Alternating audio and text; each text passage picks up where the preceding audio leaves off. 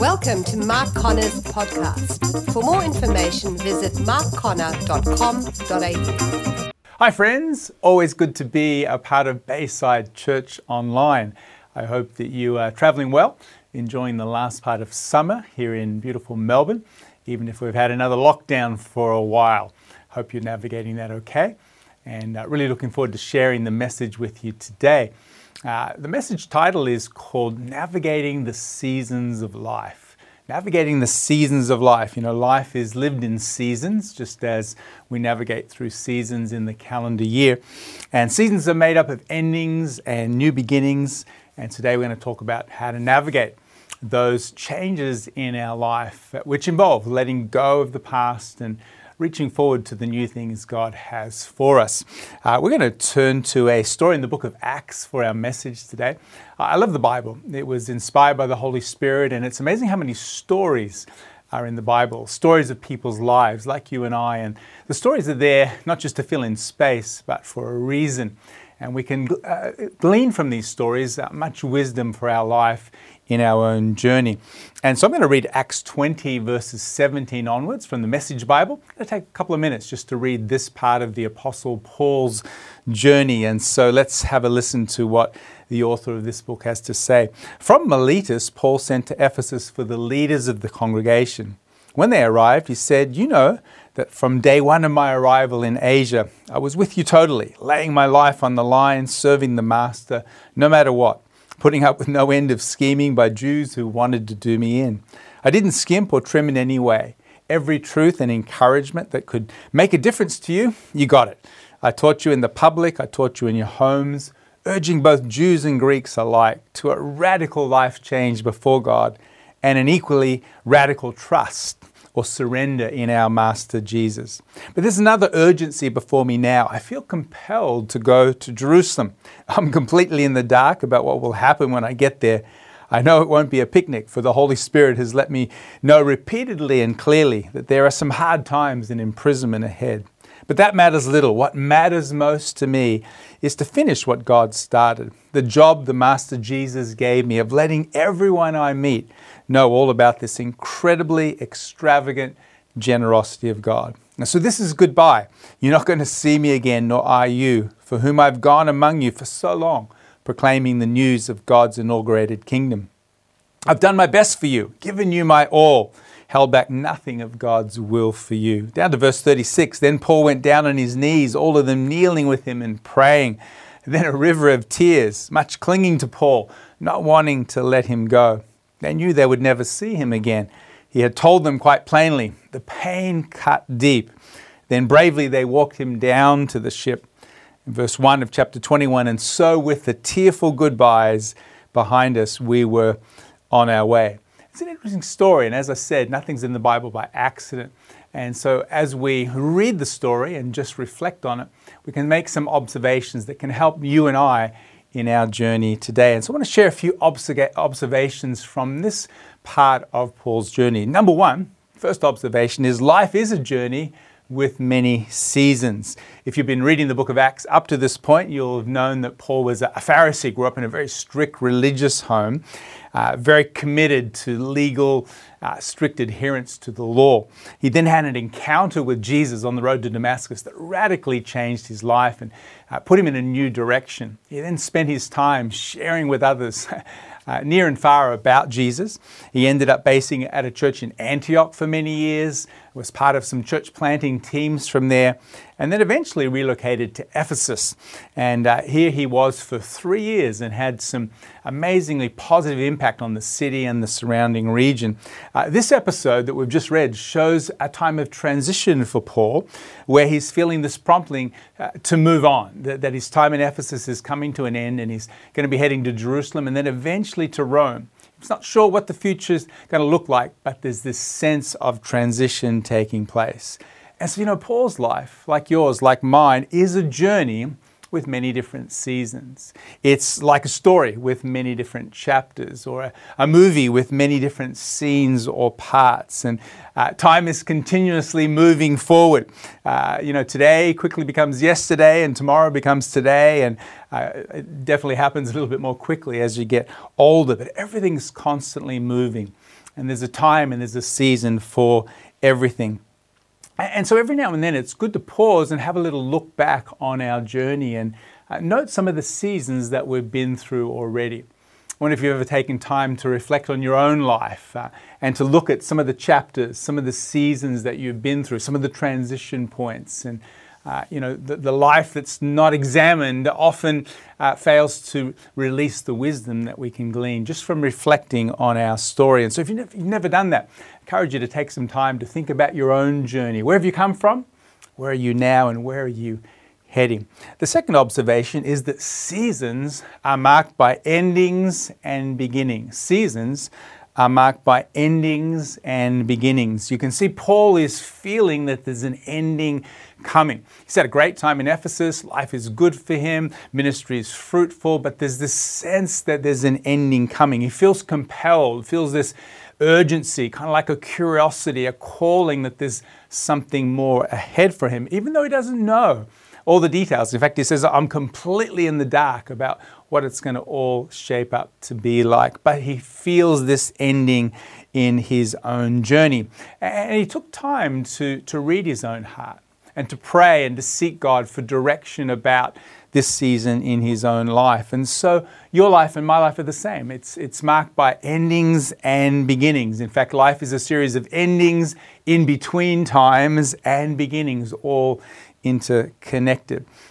We see this in family. Maybe you're single and you get married. That's a new beginning, but it's an ending. You're no longer single. Or maybe you're married and you have a child, your first child. That's a new beginning, but it's an ending of life just with the two of you. We see this right through in our family life, in our school. Maybe you're in year 6 and you're the big kid in the school and you moved to year 7. Well, primary school's ended and high school's begun, and so there's a transition. And now suddenly you're the little kid in the school. We head out to uni and you can feel a little lost. It's a whole new world. Happens in our education, happens in our work, where we maybe change careers or jobs, or there's a downsizing or merger or acquisition, or you get a promotion or a new boss. There's changes, endings and beginnings in our vocational journey. Same with maybe where you're living. Some people live in the same spot most of their life. I remember when Nicole and I bought our first house, an old weatherboard in Boronia, and the agent said, it'll do you for a while. Most people move every 7 years. And we said, we'll be here the rest of our life. We had this kind of sense of permanency. I counted up the other day, we've been married 33 years, and I think we've moved 10 times. And so, sometimes change happens that you don't even expect. Circumstances come your way, and there's a move that you may not have anticipated. It's the same in ministry. We have maybe different ministry roles or expressions or church involvement. And so endings and beginnings. Henry Cloud has a great book called Necessary Endings. He says this: endings are a natural part of life. We either face them, stagnate, or die. Without the ability to do endings well, we flounder, we stay stuck, and we fail to reach our goals and dreams. And so an ending's not a failure. In fact, endings are a normal part of the journey of life. A third observation: endings require us to let go of the past. Endings require us to let go of the past. Paul had to let go of a 3-year wonderful season in his life, and they had to let him go. And this was not easy. It was time for some goodbyes. And you'll notice here that they actually clung to him. Verse 36 to 37, Paul went on his knees and they were praying for him, and there was much clinging to Paul, not wanting to let him go. Kind of has echoes of Mary seeing Jesus in the garden, and Jesus says, don't cling to me. Everything had changed, but Mary was keen on holding on to that moment, and maybe going back to the way things were. Jesus says, do not cling to me. And so there are seasons in our life where we actually have to let go. Let go of the past, let go of what was, maybe even some good things, because an ending is upon us. And that's difficult. Most of us don't like change. In fact, we often resist change unless we're the one initiating it. It's difficult, and we often see change as an unwelcome intruder into our life. And we prefer to be in control, and when things are good, we just want to kind of freeze frame it, and we don't want things to end or to be different. It's so natural to want to hold on to the past rather than letting go. A funny story about my dad. He passed away a couple of years ago at the age of 92, and my dad used to love to hang on to his old ties. He grew up in a time where everyone wore ties to church, and he had some pretty outlandish ties, and he refused to let go of them. I remember my sister Sharon, she lives in America, but she'd come and visit my dad, and she's a real neat freak. She was kind of Marie Kondo before anyone had heard of the magic of tidying up. And Sharon would pride herself by going into my dad's closet and sorting through all his ties and saying, "Dad, you can't wear that, you can't wear that." And so she would boldly tell me, "Well, I sorted through Dad's ties and I threw about 15 of them away." Anyway, we had a bit of a laugh about it. Anyway, a week after Sharon's gone back to America, I'd say to Dad, "How are you doing without those ties?" He says, "Don't tell Sharon, but I went to the rubbish bin and I pulled them back out again. I've still got them." And you would laugh about that. But, we're all a little bit like that. There's certain things in our life, they're kind of past their due date. They're no longer relevant anymore, but it's just hard to let go of them and have an ending because of the familiarity and the comfort we find in those things. We all tend to resist change. And so how do you know when to let go, when a season is coming to an end? It's interesting, if you look a little early in Acts 20, there's 8 companions with Paul on this journey. And I love the idea that we don't do life alone. And I know this is a Connect Group weekend here at Bayside. And, don't do life alone. Do it in community. And so we learned that Paul had 8 companions with him on this journey. But it's interesting, in verse 13, he sent them on ahead of him, and he took a section of this journey where he walked alone. If you look at the map, it's about 32 kilometers. And so Paul had this time alone with some fresh air and some open skies and some solitude and some thinking space. I wonder whether it was in that part of his journey where he was alone, where he got some clarity that an ending was coming. And we also can benefit for some time alone and to reflect on the various seasons in our life. You know an ending is coming when you sometimes feel a little sense of restlessness, or maybe you're just a bit unsettled, or you're losing some passion for an area of your life, or you're losing motivation or optimism. Sometimes these can be indicators that a season is coming to an end. And we have to pray for discernment, because sometimes we just need to hold on and go through this current storm, and things will move and become better. Or sometimes we actually need to acknowledge that an ending has arrived and to embrace that. And so that discernment is really, really important, that we pray for that in our journey. Fourthly, endings involve grief. Endings involve grief. As Paul leaves Ephesus and we read some of his final words, there's some tearful and some painful goodbyes, knowing that they're not going to see each other again. And so there's a river of tears. The Message Bible says the pain cut deep as they said their tearful goodbyes. Whenever there's an ending in any area of our life, often there's this emotion called grief. It's a very powerful emotion, and grief happens anytime there's a degree of loss that we're experiencing. Even good changes involve some loss, letting the past go. I was thinking just before I started sharing this message of when our oldest son, Josiah, got married. It was a new beginning. It was exciting. And as they say, you don't lose a son, you gain a daughter. It was a wonderful wedding day, and we were excited. It's a positive. It's a new beginning. But I still remember coming home from the wedding and walking into his room at our house, which was now empty, and bursting into tears because there was some loss. Our little boy was no longer a little boy again. And so even good things, even new beginnings, even things that are positive, can have a degree of loss. And that whole range of emotions, maybe sadness or disappointment or frustration, maybe even anger, is part of the grieving process. On a sadder note, back in 1990, my mother passed away very suddenly from a massive heart attack. I'd been to a lot of funerals, I'd played music at funerals, but until I lost a family member as close as my mum, I don't think I really understood this powerful emotion of grief. And grief has many stages. There's firstly this sense of shock, like this cannot be happening. This has to be a bad dream. Maybe I'm going to wake up any moment and wasn't real. There's this season of shock, and then eventually you come to accept that this has really happened. Mum is gone, and then eventually letting go, realizing she's not coming back, and then adjusting to life without her around. And that's not really a linear process. It's very cyclic, and you jump back and forth, and everyone processes grief differently. But anytime there's an ending, there's an experience of loss and this feeling of grief. And so I wonder whether you're losing some things at the moment. I wonder whether there's some grief that you're processing. Are there some things that are ending or have ended? It's important that we acknowledge that and lean into and experience that grief and be gentle, be kind with ourselves. It's normal to experience grief and loss when there's an ending in our life. And particularly those transition times, those transition times are a little bit like letting go of one trapeze and you haven't quite got the next trapeze. They call those liminal spaces and those in-between times when something's ended and there's no new beginning in sight can be very vulnerable for us. It's a bit like leaving Egypt and we're not quite to the promised land. We're in that wandering wilderness period that can be very awkward and very frustrating.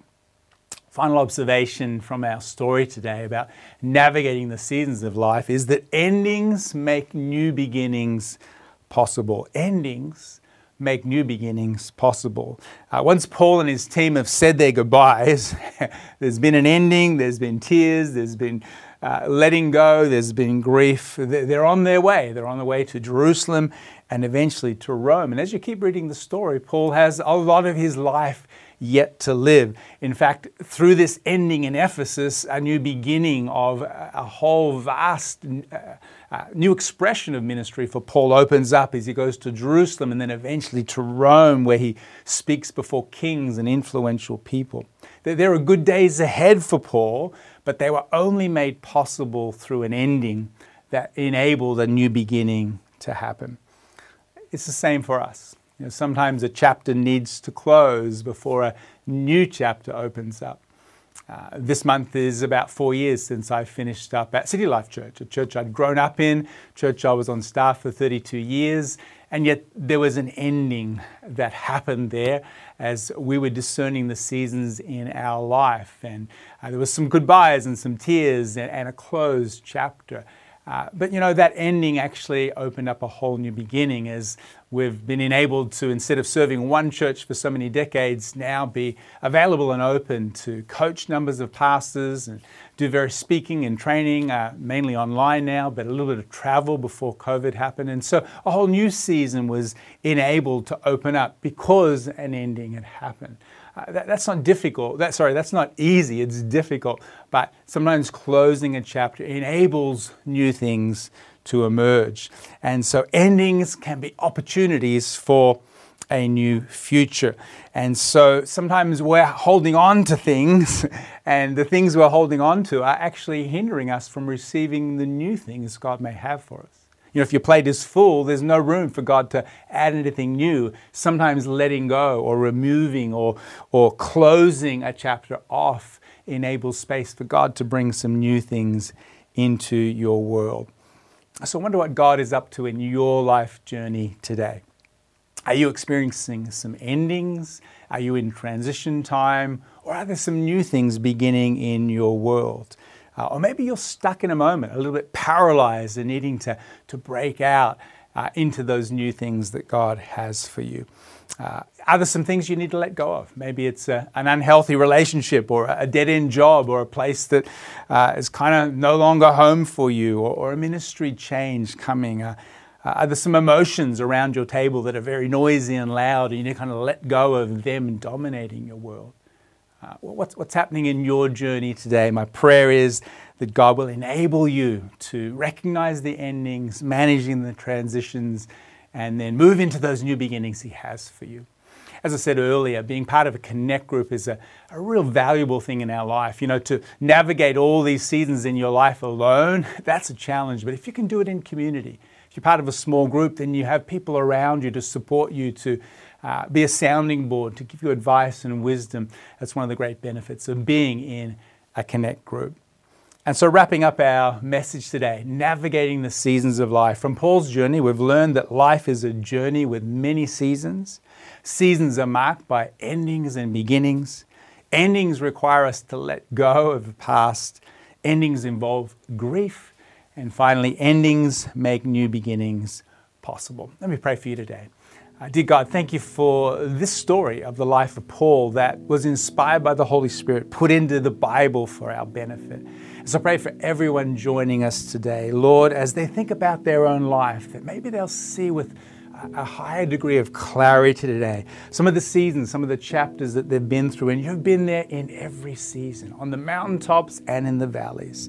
Lord, are there some things maybe we need to let go of today? Help us to trust you, to maybe let go of what's familiar, what's comfortable. Help us to process the grief and the loss involved. I pray for comfort for those that are grieving and facing loss today. And mostly I pray that this year would be a year of new beginnings, of new opportunities, of new chapters, of new doors opening up. Lord, there are good days ahead for us. We thank you that you're a God of hope who gives us a wonderful future. And so I pray a blessing on every person joining us today. In Jesus' name, amen. Well, God bless you. I pray for wisdom and faith and courage and hope as you navigate the various seasons in your life. God bless you. We hope you enjoyed today's podcast. For more information, visit markconnor.com.au.